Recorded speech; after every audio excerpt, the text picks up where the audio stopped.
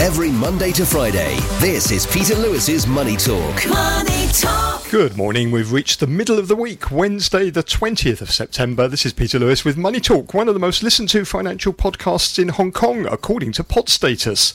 You can find the show on Substack, Apple Podcasts, Google Podcasts and Spotify by searching for Peter Lewis's Money Talk. And if you want to get in touch, please go to my website, peterlewismoneytalk.substack.com, which is where you'll find my daily newsletter, which contains a lot more business and finance information from across Asia to go with the show. This podcast is sponsored by Surfing Group, which is headquartered in Singapore and offers online financial services to 30 million customers across 10 countries.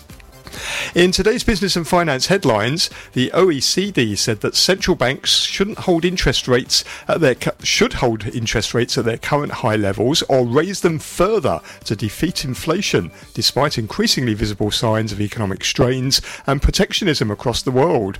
The Paris-based organisation said it was necessary to see durable progress in defeating inflation before considering easing monetary policy.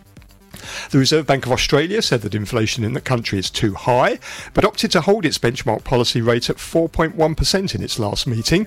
Minutes from the RBA revealed that the board debated between raising rates by 25 basis points or leaving it unchanged, before opting to leave the cash rate on hold for the third straight month. The bank also added that more time should be allowed to see the effects of monetary policy tightening since May 2022. Rising petrol prices pushed Canada's headline inflation rates higher than forecast in August. The consumer price index rose 4% on an annualised basis after rising 3.3% in July, the country's statistics body said. Economists had expected 3.8%, meaning inflation was higher than expected for a second month. Bank of Canada Deputy Governor Sharon Kazicki warned on Tuesday that the central bank was prepared to raise the policy interest rate further if needed. And US Treasury yields rose as the hot Canadian CPI data served as a warning shot over inflation optimism.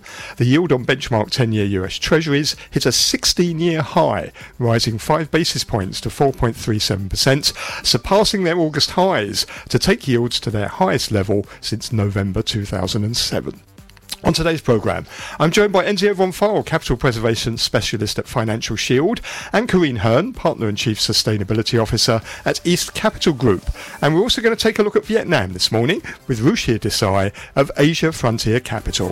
Peter Lewis's Money Talk. US stocks fell on Tuesday in cautious trading ahead of the Federal Reserve's two-day monetary policy meeting. Investors were also keeping a close eye on the rally in oil prices that has threatened to push inflation higher again. The S&P 500 slid 0.2% to 4,444. The Dow lost 107 points, or 1/3% to end at 34,518, and the Nasdaq Composite slid 0.2% to 13,678.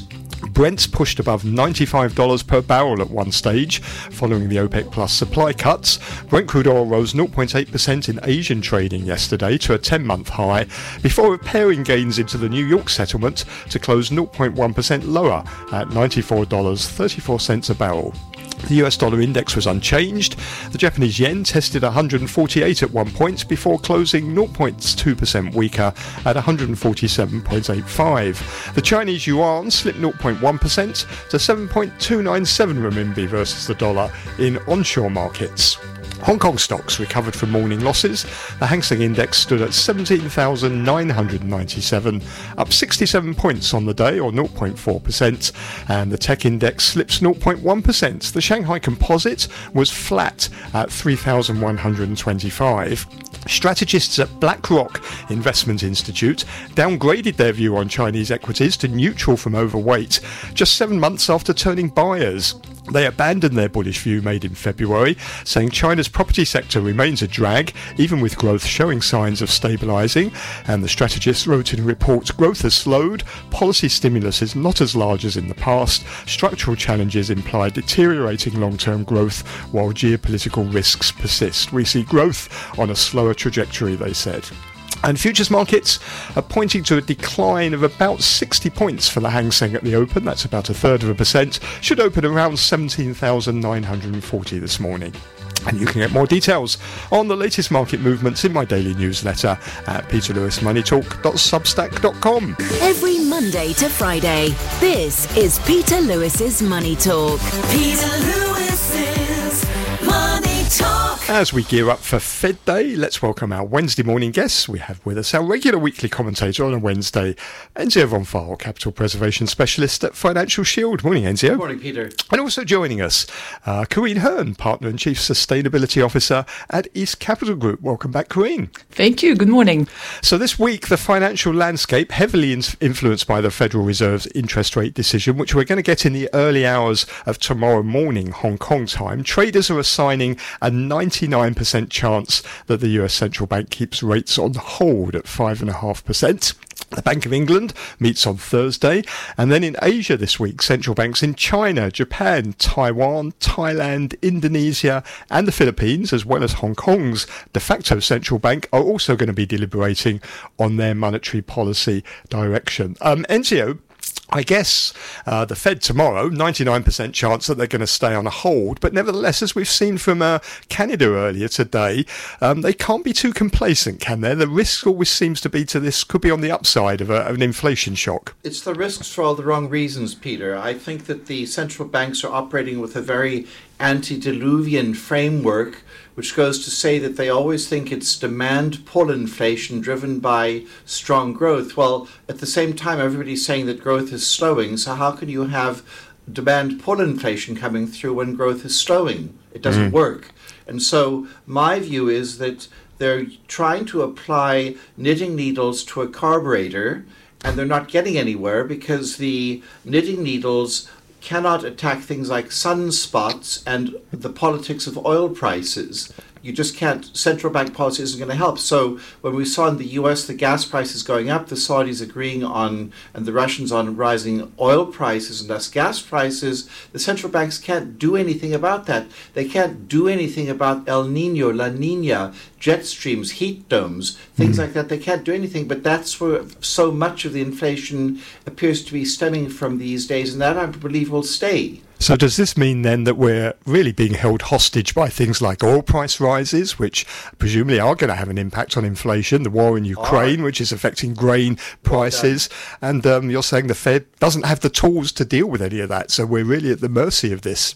Well, I think we're at the mercy of very ossified male brain structures that simply refuse to see that things have changed, that we also need to try and incorporate other things like productivity, like education, and things like that, that are not going to exactly sort of immediately change inflation policy, but would certainly help it, especially on the productivity front. I'll jump in here to say that one of the things which are definitely having an impact on inflation and will have an impact on inflation is food prices. And you did mention, Peter, of course, the war in Ukraine, but there we do have as well a climate effect on these food prices. Rice prices are the highest for 15 years, and it's completely correlated to the actual issues of having, in some places, too dry weather, in some other places, too wet weather.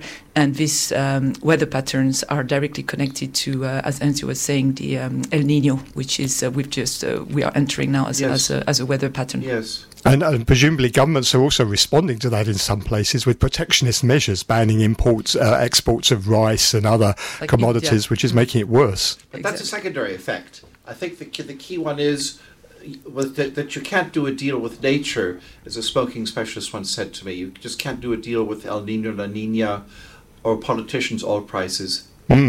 So I want to get on to climate change in a moment, because that's an important topic that's obviously going on at the moment. Let me just stick with the Fed a little bit, because there's no point predicting what the Fed's going to do tomorrow. But what will be interesting is we get the dot plots, don't we? We get them every quarter, which tell us what Fed officials think about the direction of interest rates in the future. Now, presumably what's going to be important here is, first of all, where do interest rates peak? Are we going to get another one or two rate rises? So it'll be interesting to see what the Fed policymakers say about that. But also, maybe more importantly, when do they start to come down? Because this is what financial markets seem to be focusing on at the moment. So what are your thoughts on that? Well, they peak at 6 before the election. The what I call the wheelchair race starts in America, and they subside once the new president has been elected by the Electoral College. So it's a political thing. It's a very political thing, and we get enough of these calls wrong, but one of the few I have been right on was that I did say 2 years ago already, back in March of 2022, that we would be going more towards the 6 than the 4, but everybody was still yapping on about 4%. I still think that more 6, whether it's 5.75 or 6.02, it doesn't matter, but it's still, there's still a rise, again, because they're trying to cover up for past mistakes. They don't want to be caught wrong-footed yet again. Even though the framework yet again is antediluvian. And so the wheelchair race has got to do with the age of our young candidates to the presidential election. Feinstein, who's 87, and yes, and all that kind of stuff. I think that, and the Supreme Court. Yes, so more of the ossified male brain structure, as you called it. Death is a growth industry. Yeah, death is a growth industry. Well, Janet is 77, but she's got she's a baby. A very well functioning brain. Yeah. But Corinne, going back to your point, then presumably the risk to inflation is on the upside because that people are underestimating maybe the jump in food prices, also the amount of money that governments are having to spend in combating climate change. Yes, combating climate change, both in terms of investing into solutions whereby we would be less dependent on fossil fuel, but also investing money into so-called adaptation, i.e. Climate change is upon us. It's been already for quite some time, and it's going to be increasing. And we do need to have a lot of money put into making our systems and infrastructures and companies more resilient. I saw recently an interesting data point that if you look at the all climate action investment money put into climate action, so to say, 90% is going in so-called mitigation, i.e. trying to reduce the emissions and increase, for instance, carbon sinks, but only 10% going into adaptation. Now, look at what happened this summer. Recently, both, of course, tragic losses of life in many places, but if you think in terms of economic destruction, it sounds like the rainfalls we had in Hong Kong would probably cost at least 3 billion Hong Kong dollars. The wildfires in Europe this summer, 4 billion euros. In the US only, we are already reaching a record of the highest number of single incidents which cost more than $1 billion each. And so we've had 22 only year to date in the US. And the total bill right now is like $56 billion. These are big numbers, especially when you consider that a lot of this actually is not insured. So it's going directly, of course, into... exactly. For of course, communities, but also for companies and anybody owning assets that have been destroyed. So clearly, this is something that needs to be taken into consideration. However, I think one of the other elements to discuss, and I'm sure we maybe would do that today, is in terms of inflation, is of course what's going on in China. And there we have, of course, a completely different economic cycle, and then with a slowdown of the Chinese economy, but also inflation, which it seems to be pretty zero virtually. Exactly, with other issues and concerns related to this.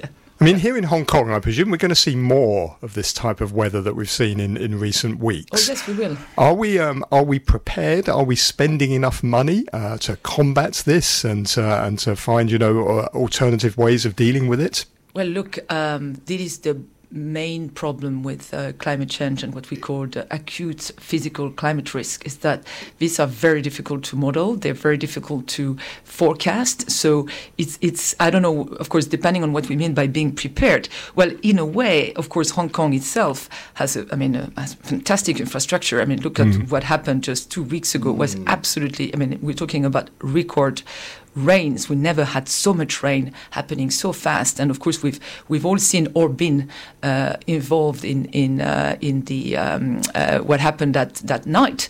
But there've been very little. There've been tragic loss of life, but very very little compared to other places Libya, where exactly Libya where and we've Greece seen, and that's Yes. always been as well. Like I've also like you guys have been living in Hong Kong, and not as long as you have, but I've been here now for 10 years.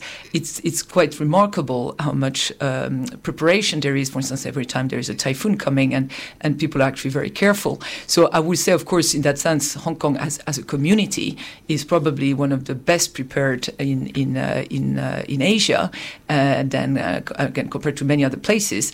But it does not mean that it's going to be an easy ride. It's going to be, we're going to have issues, and we're going to be affected for sure, because as you were saying, it's something we can't deal with nature.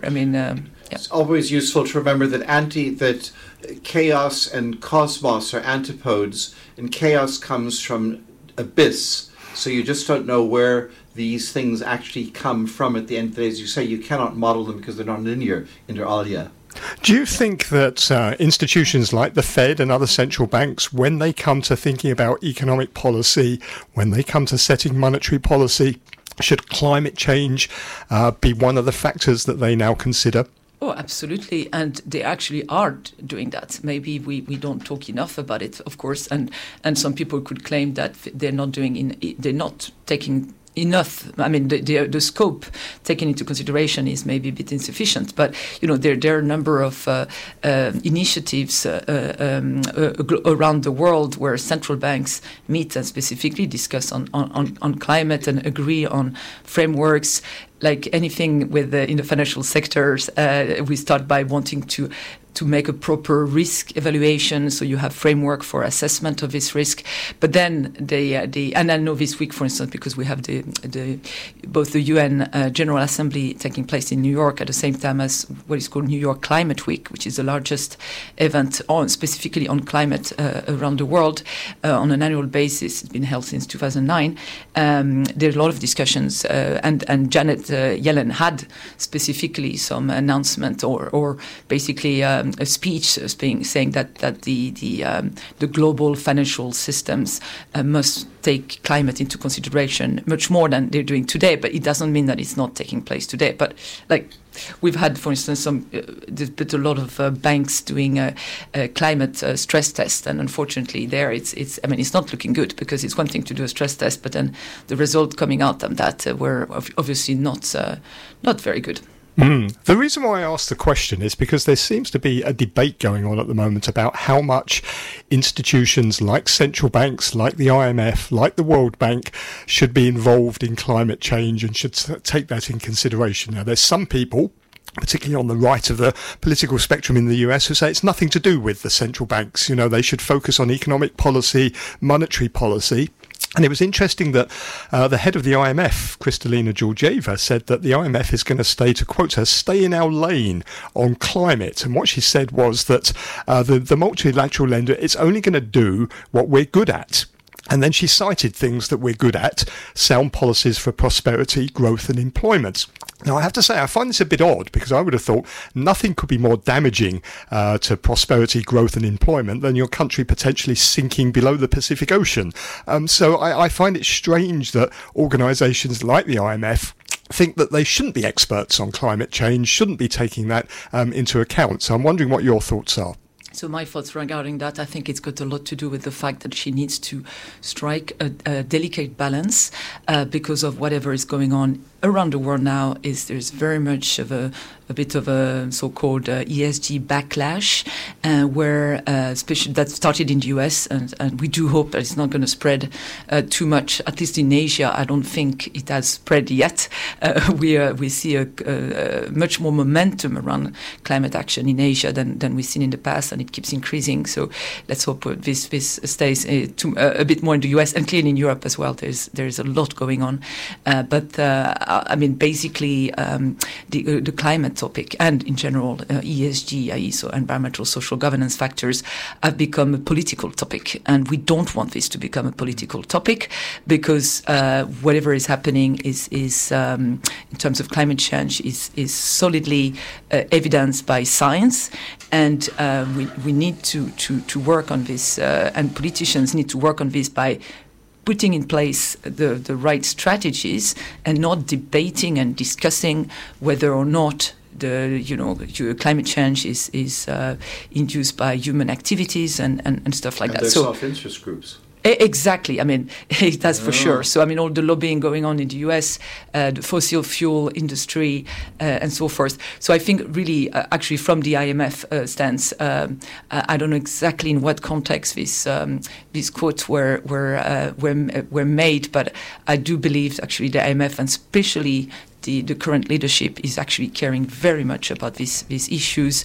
These issues are global by nature, but they're also affecting more than anything else more vulnerable countries, emerging market, frontier markets, a lot of them in Southeast Asia, in Asia, a lot of them in Africa. So I would definitely do not think that the IMF would not care. Look at what happened in Pakistan just the summer, was it 2 summers ago, with these devastating floods that cost the country a huge amount of money, and the IMF has to go in. So. And we seem to be seeing, though, governments sort of starting to water down some of the commitments that they've made to combating climate change. We're seeing that in the UK. Rishi Sunak apparently is going to give a speech today in which he's going to walk back some of their commitments. We have the EU Green Deal, which is designed to achieve net zero emissions by 2050. That seems to be watered down as well. And it seems partly coming from populism. People now are starting to realise there is a real cost to doing this, and they don't want to pay it. Well, because it's all going to get stuck with higher defence bills, especially if Trump gets in.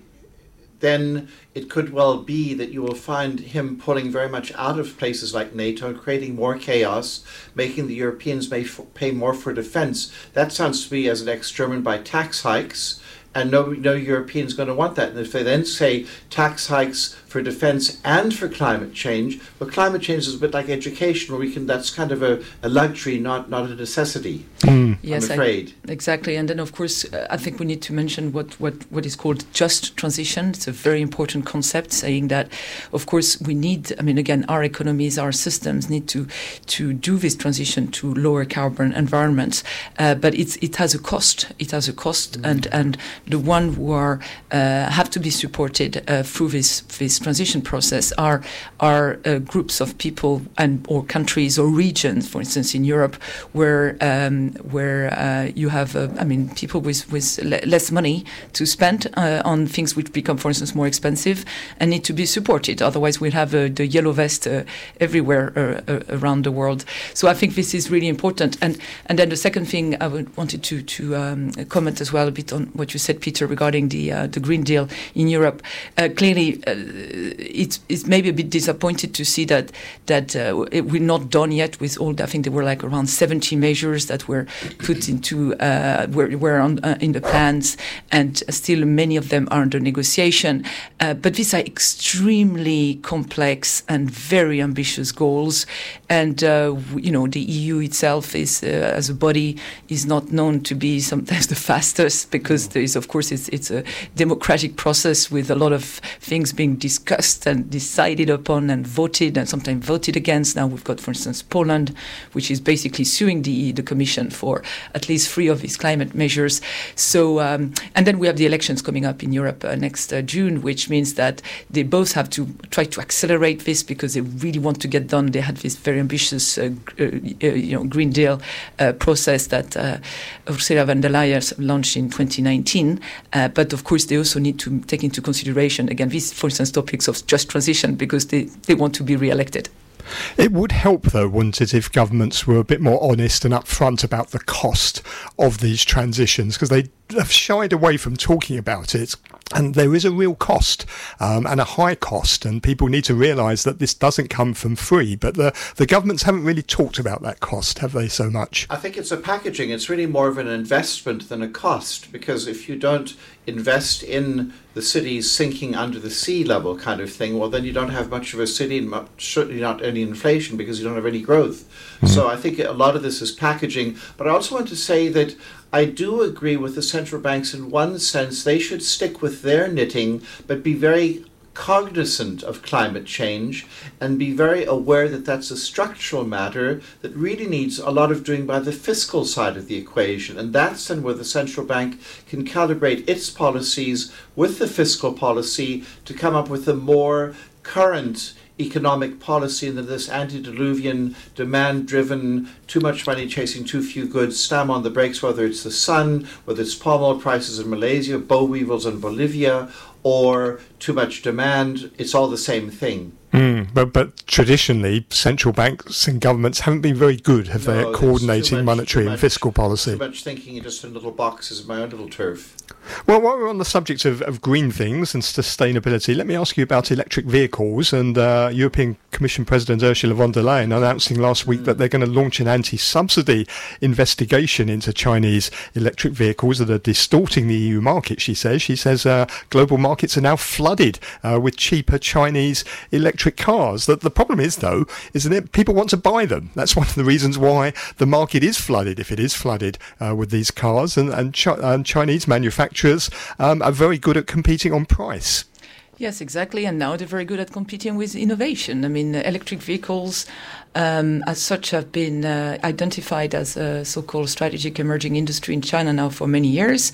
We know how it works. Here in Hong Kong, I think we do understand the way things are in China better than in many other places around the world. They're very dedicated. They're supporting these champions. They create demand, and they have created really, global leaders, really global champions, which are absolutely fantastic in terms of, as I said, innovation, productivity, and now they're trying they're of course marketing this outside of China. But not very profitable, though, are they? The mass, the scale. Yeah, exactly. The mass and the scale, and this is exactly it's not the first. We've seen that in the past with solar panels. We've seen that in the past with other industries. That's the way the Chinese do it, and I was not surprised by the fact that by this decision by the EU to look into this, because obviously the automakers in Europe, especially the German automakers, must be right now having nightmares about them losing on this very important race. What is interesting as well is to realize that, again, in China, China has gone so far already into EV penetration, but even around the world, 5 years ago, it was only 1 out of 25 new cars were electric vehicles. Now it's already 1 out of 5 new cars being EVs. Absolutely. And the European manufacturers were late to the game, weren't they? Well, yeah, they were late to the game because I think they kind of considered that, they would have time when the demand is there. And the you need to have the infrastructure as well with all the charging stations, and there were still a lot of people wanting to buy internal combustion engine cars. What's the Chinese market share, Karine? Do you know offhand of the EVs? Well, of EVs, oh gosh, I mean it's 60% or something. Yeah, something like that. Must be very high. Absolutely, it's very high, very high. Yeah. And not only the electric vehicles itself, but of course the value chain, and now it's the batteries. So both CATL and BYD are now by far the two largest manufacturers of batteries for electric vehicles. And it seems that, I'm not saying the race is lost already, but it's going to be really tough for anybody else outside of China. And that's going to raise a lot of unions' hackles in Europe, especially. And this gets back to my pet peeve in the world, which is middle-class education is not keeping up. That makes Fed policy look modern compared to this antediluvian educational policy. Forget Harvard, Yale, Princeton, HEC, and all that kind of stuff. We're talking more about the grade school, junior high school, and that's just not keeping up with the times. Antediluvian, that's your phrase of the day, isn't it? Yes. But isn't this, could this be self-defeating by the EU? They need people to buy electric vehicles to meet their Green Deal targets. The risk is there could be retaliation from the Chinese, who, could maybe restrict exports they already are of rare earth metals that are needed to make the batteries and things. So in the end, I mean, maybe, this is not going to be a clever move by the EU. Yeah, it's the same kind of move that we've seen as well from the US, where they're restricting Chinese solar panel makers, and clearly it's an issue because these are solutions that we need for our climate, and now we have measures that could actually slow down the process. I wouldn't expect the Chinese to start. I mean, of course, they're not happy. They will probably file complaints in the WTO and so forth. But I wouldn't expect them to restrict exports of EVs because that wouldn't play in their cards. But they clearly might be able to do other things, but I think eventually what's going to happen is that maybe Europe would be happy the day, and it's happening already, that you have, of course, Chinese automakers opening and setting up factories in Europe and creating jobs for Europeans. That has to be the way out, because the Chinese whacked Europe on solar panels, I believe, years ago, also undercutting pricing, and really wiped out the European solar panel industry, I believe. Yeah, absolutely. So and it's like, so basically what we also have is this interesting thing happening in the world now with the US that launched this Inflation Reduction Act. It's the wrong name. It's a climate bill. It's hailed as, of course, as the biggest ever for the US. It's actually, what is interesting, everybody's like completely raving about this, but like actually on a yearly basis, that's what basically China is spending, but they don't talk about it as much. But it started already a few years ago. They are spending around $300 billion a year into putting money into clean tech and supporting R&D and stuff like that. But in the US, they put money. They say like, we'd rather put a lot of carrots and less sticks.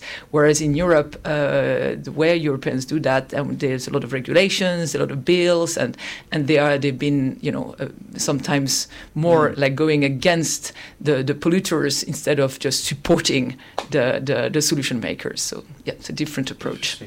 Well, we shouldn't underestimate just how much the electric vehicle industry in China is helping the Chinese economy at the moment. I mean, we saw that, didn't we, last weekend, in the industrial production figures rose 4.5% in August from a year ago, better than what economists were forecasting, and EV manufacturing was a decent chunk of that.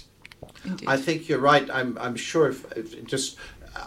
I don't have the numbers at hand anymore, whether there was perhaps a little bit of a base effect going on here. In other words, the numbers of August 2022 perhaps were quite low. I just don't know. We were comparing them when China was basically in lockdown a year ago. Well done, absolutely. So that's... but I think the real problem with China, if I can just digress, is not stimulus, is not monetary, is not fiscal. It's this hostile attitude of the central government and the local governments towards private industry, which does account for 80% of employment, 60% of GDP, and things of that sort of magnitude. And this is coming straight from the Study Times, which is a journal of the Central Party School, after all. This is not me making something up. And I feel that as long as people keep on focusing on China's monetary and fiscal policies, as they're doing yet again with the cut in the reserve requirements and all that, that is really kind of a little bit fly-by-night stuff that has, again, it's not going to attack the real issue of allowing the private sector to get on with creating jobs, with creating growth, with creating R&D and innovation. Well, we saw that in the figures. Industrial value-added output increased 5.2% year-on-year at state-owned enterprises, but 3.4% year-on-year at private companies. So presumably from what you're saying is, if the economy is going to grow, that growth also has to spread out into private companies. It can't just be state-owned enterprises.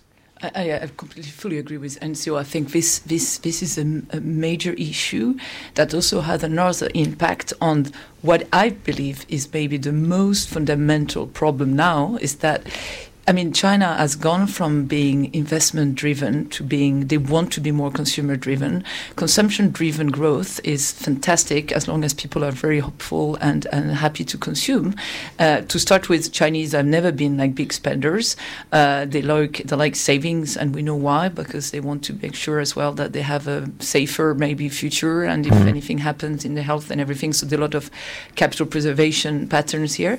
But I think at this stage, I mean, following what happened, which is national traumatic experience of going through these COVID times, people, I mean, initially there was some revenge consumption, as they call it, but it has been slower than people were expecting. Also because, mind you, actually Chinese did not, like many people around the world, including the Americans, get like vouchers to go spend whatever they had, wanted to buy, because it just did not happen. And it is much harder to make people feel confident and go spending than deciding on building highways and bridges. And so this is the issue. And there, of course, and the question about the mood and the sentiment of Chinese consumers is really, really important and crucial. Income security, yeah. It is a confidence issue, isn't it? Absolutely. And particularly when you see house prices, for example, going down, which is not something Chinese people are used to seeing at all. It badly damages confidence and price confidence. Anywhere in the world, yeah. Yeah, and even more so in China, of course, because there's a huge amount of it's very important for them. Yeah. Which sort of suggests then that this stimulus that we're seeing, or that investors and markets are calling for more stimulus, is a little bit misguided. It's not going to be the right solution. And you also sort of get the impression that Beijing probably realises that as well, because it's all been pretty piecemeal so far, hasn't it? Well, I wish you were right, but my own somewhat cynical reading is that the leadership in Beijing does not want to get it. It's very fixated, again, according to these study times of the party. It's so fixated on its party ideology that kind of trumps everything. And that's my concern. We do get back to the mandate of heaven that goes back to the legalistic time pre-Christ in China, where if you don't create the jobs, you don't stay in office, basically. I'm not saying that because I'm not qualified, I don't even speak the language, but I'm just saying that the business of employment creation, tax revenue collection, innovation is all private sector. Until you get that private sector going again and confident, what Karina was saying in a different context, you're not going to find growth in China. It's just a no-buy. At the same time, of course, let's not forget as well that, I mean, everybody knew that China could not go on growing with 10% a year forever. I mean, not because of its sheer size, and we just need to and investors and need to understand that this is a new era. There is, but it's not like the Chinese economy slows down. It doesn't mean it slows down everywhere. That's where we see innovation in some sectors, and of course, again, with the state support model that has been sometimes very helpful, sometimes much less helpful, creating some as well some imbalances. But I mean, so for investors in general, I mean, it does not mean that you should not look into China because, and in general into emerging markets, because that's still where you find much higher growth compared to developed markets. Okay, well, thank you very much for a fascinating discussion this morning. Great to see you both. You heard there Corinne Hearn, who is Partner and Chief Sustainability Officer at East Capital Group, and Enzio van Vaal, who is Capital Preservation Specialist at Financial Shield. Peter Lewis's Money Talk. I'm joined now by Ruchir Desai, who is Fund Manager at Asia Frontier Capital. Morning, Ruchir. Good morning, Peter. Thank you for having me. You're very welcome. I want to talk a little bit about Vietnam, country very much in focus at the moment following President Biden's visit there. Also, the establishment of this comprehensive strategic partnership that the US announced with Vietnam. Give us a sense of what this is and how important it is to Vietnam and also to the US as well. Well, actually, taking a step back, given what's going on globally in geopolitics, especially between China and the US over the last few years, with the intensity picking up in the last year or so after the war in Ukraine, the strategic competition between both the countries have obviously picked up, especially in Asia. So what we've seen in the last probably couple of quarters or few months from the US is They're trying to build up further presence or further partnerships in Asia. So actually, before the US president went to Vietnam a couple of weeks ago, he was actually in India for the G20 and obviously met the Prime Minister of India. So obviously, the last few years, there have been clear indications from the US that they want to build up closer partnerships and relationships with important countries in the region, and Vietnam being one of them. So just a bit of background about this. So Vietnam and US obviously have very close trade relations for the past probably few decades or so. And I think this visit by the US president to Vietnam was an important indication both from the US side as well as from Vietnam side as well. So for the US, obviously it shows to other countries in the region and also to China that they want to have close relations with Vietnam and other Asian countries, both economically and strategically and also geopolitically, more importantly. And also from Vietnam's angle, they have close relations with China because China is the biggest trading partner. They have close relations with other Asian countries as well. But they obviously also want to send a message to other regional powers that they have, some of the Western countries who are backing them both geopolitically and also economically. And that's why the US visit was very important from Vietnam's point of view. Mm-hmm. So Vietnam has various kind of levels of diplomatic relationships with various countries, the highest being the Comprehensive Strategic Partnership. And only 4 countries had this relationship with Vietnam before the US was presented with this partnership. So it was China, India, South Korea and Russia. So the 5th country to have this relationship with Vietnam is the US. So clearly Vietnam is sending a very strong message to countries in the region that they have US as a strong partner going forward, both geopolitically and also economically. So that's why I think this visit by the US president was very important. So, but we should be clear, this isn't replacing the partnership with China. It still has that comprehensive strategic partnership with China, and that's still going to be a very important economic and trading partner, isn't it, for Vietnam? Absolutely. So the Vietnam obviously is hedging their strategies going forward. China is a very important trading partner, like I mentioned. It's the biggest trading partner for Vietnam. And I don't think this is any way or any kind of indication or signal from Vietnam they're trying to kind of pivot towards the West or the US. Absolutely not. Vietnam is very much involved in the global supply chain shift that's happening. They need China. They import a lot of goods from China, which are then re-exported to other countries. So clearly it's not an indication from Vietnam they want to pivot away from some of the Asian countries and move towards the West. That's clearly not going to happen because if you look at just in general, their diplomatic strategy is more balanced and more well-rounded, and they want to have good relations with all the important regions globally, I would say. But has there been any negative reaction at all from China to this comprehensive strategic partnership? So far, there's not been any negative reaction, and I doubt there'll be any major negative reaction because I think this upgrade in relationships between the US and Vietnam in terms of the comprehensive strategic partnership was well publicized before even the president or the US president visited Vietnam. So it was well publicized in the media. It was very much spoken about that they're going to have closer economic relations. And I think most countries also understand that the US is Vietnam's biggest export market. So they need to have good relations and even closer relations with the US. So I don't see any negative indication from China from this relationship. And like I mentioned, Vietnam already has a comprehensive strategic partnership with China as well. So I think it's pretty balanced at this point in time. And what is this going to do for Vietnam's exports to the US? You say it's already their biggest trading sort of partnership. Is it going to provide a lot of growth for Vietnam, a lot of potential? Yes, absolutely. So a couple of points over here. So one, like I mentioned, the US is Vietnam's biggest export market. They've been an important trading partner for Vietnam, especially the past decade or so. So the US accounts for about 25% of Vietnam's exports. But the key is what's happened over the last probably 4 or 5 years. The tensions between the US, both geopolitically and also in terms of trade, have begun the last probably 4 or 5 years since 2018. And since then, Vietnam's exports to the US have just skyrocketed. For example, Vietnam's exports to the US in 2017 were about $42 billion. And at the end of last year, in 2022, they were almost $110 billion. So they're almost grown by 3 times. That's significant. And this growth has come across products. It's not just garments or footwear, which was the staple Vietnam exports probably 10 years ago. It's across the board. It's mobile phones, it's consumer electronics, it's furniture, it's seafood, and of course footwear and garments as well. So it's across the board, and the main reason for this is obviously, like I mentioned, the tensions between US and China, which has led to a lot of manufacturing activity move from mainland China into Vietnam, especially in the manufacturing sector. And that's why you've seen many global companies, could be South Korean, Japanese, American, as well as of course Chinese Chinese companies have moved production to Vietnam because they want to pay less tariffs in the US and also hedge themselves in terms of supply chain risk. And you've seen this massive shift of production moving into Vietnam, which has benefited their exports, especially the US. And that's why I think this trip from the US president to Vietnam is very important because, one, obviously it will lead to greater diversification of supply chains, because that's obviously what US is pushing in terms of supply chain hedging or supply chain risk management. And you'll see more and more probably multinational companies, especially US companies, move the manufacturing into Vietnam. So for example, Apple wants to de-risk the supply chains. You're going to see more probably Apple products being assembled in Vietnam. But more importantly, just a quick point over here, it's not just about what Vietnam has already been doing, it's where Vietnam can go from this partnership.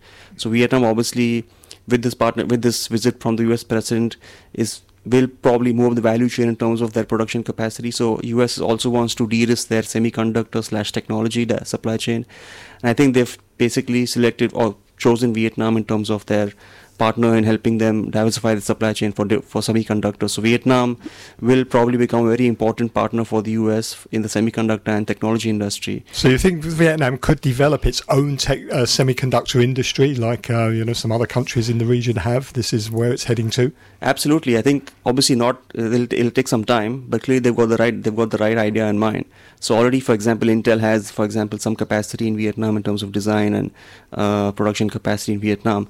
But I think what this visit from the US president does is it clearly shows a lot of momentum for US companies to invest in Vietnam and help them train their human capital for this, because this is a more high-end manufacturing capacity. It's not just your basic run-of-the-mill garments or footwear or assembly of mobile phones. You need probably better trained human capital, which are more productive, and therefore the US will help Vietnam in terms of training their human capital, in terms of building up the semiconductor capacity, both in terms of human resources and also, of course, in terms of production capacity. So are US semiconductor companies, are they like NVIDIA and others and Intel, are they moving to Vietnam, investing in Vietnam, opening plants there, training local people? Yeah, I mean, the last couple of weeks since the visit of the US president, there have been various kind of agreements / indications that companies like NVIDIA and Marvell Technologies will help local companies in Vietnam to set up design studios, help with training their engineers and building up this human resource capacity. So clearly they're moving in that direction. And even some other South Korean companies, for example, which are also strong in semiconductors, have also decided to help Vietnam and put up capacity in Vietnam and help them build up that value chain. So clearly it's a very strong indication for Vietnam. And I think from the other perspective, will also help Vietnam, not just in terms of improving the human capital, but also in terms of moving up the value chain in terms of their export manufacturing capability and also their productivity. And that is what will lead to quality economic growth going forward and also higher disposable income. So Vietnam can probably move up the value chain, not just in terms of exports, but also in general broader economic growth. One of the things that makes China good at manufacturing in that particular sector is it's got all the natural resources. It's got a lot of rare earths that are needed to make the batteries and things for electric vehicles and the components for semiconductors. What about Vietnam? Does it have those natural resources? That's a good point, actually, and that's also one of the reasons why US wants to build a closer relationship with Vietnam. In fact, Vietnam has got one of the highest reserves of rare earths globally. But obviously, with lack of capital or probably lack of incentives or commitment from the government, they've not really explored those rare earths. And that's one more reason why, Vietnam is going to be an important partner for the US, because many of these rare earths are used for, smartphones or the semiconductor industry or in general in the technology industry or the high-tech industry. And therefore, Vietnam will be helped by the US and also US capital and the US government to probably explore these rare earths and become an important, part of the, high-tech manufacturing supply chain, and therefore I think that's also a very important point for Vietnam. Well, what's this going to do for the economy? Because the Vietnam economy is slowing, isn't it? It had a good year in 2022. It expanded about 8%, but that growth now has slowed quite considerably. I think it was about just over 3%, 3.3% in the first quarter, and also exports are declining as well now on a year-on-year basis. What's this all going to do for the Vietnamese economy? Yeah, I mean, if you just look at broadly the economy of Vietnam, the country is very trade dependent, right? It's a very trade-based economy, which is obviously very good because it helps you build your exports and also therefore your economy and in general disposable income levels for the population. But of course the downsides are if the global economy slows, biggest export markets, for example, the US and also EU slow down, then your exports will take a hit. So this year's exports are down by about 10%.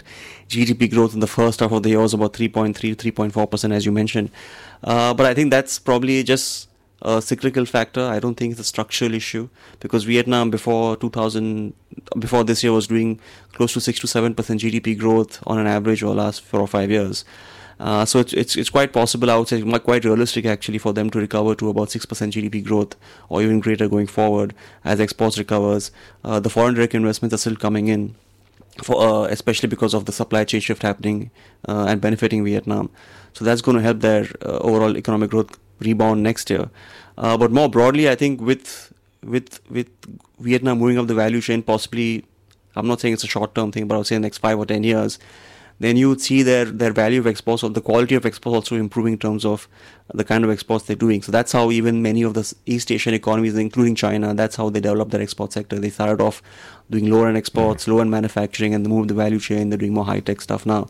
And similarly, Vietnam is going the same trajectory. So then they're on the right path. So I think from a economic perspective, it's very positive broadly because it'll help them improve their human capital, improve the quality of the exports, and more importantly, improve productivity. And that's key in probably economic growth because once you get your labor to be more productive, you get them to obviously have better output, and this leads to greater disposable income, greater economic growth, and in general, good for the whole economy. Ruchir, thanks very much indeed. Great to talk to you again this morning. That's Ruchir Desai, who is fund manager at Asia Frontier Capital. You're listening to Peter Lewis's Money Talk. Money Talk. Thank you for listening this morning. Just a reminder once again to take a look at my website, peterlewismoneytalk.substack.com, which is where you'll find my daily newsletter with a lot more business and finance news to go with this show. Tomorrow is Fed Day. I'll have all the details of the FOMC decision, and joining me to discuss it will be Andrew Ferris, the CEO of Econosis Advisory, and Alex Freud-McMillan, a freelance writer and Asia columnist for TheStreet.com. With a view from Taiwan is Ross Feingold, Business Development Director at SafePro Group. Please catch me tomorrow. Money Talk.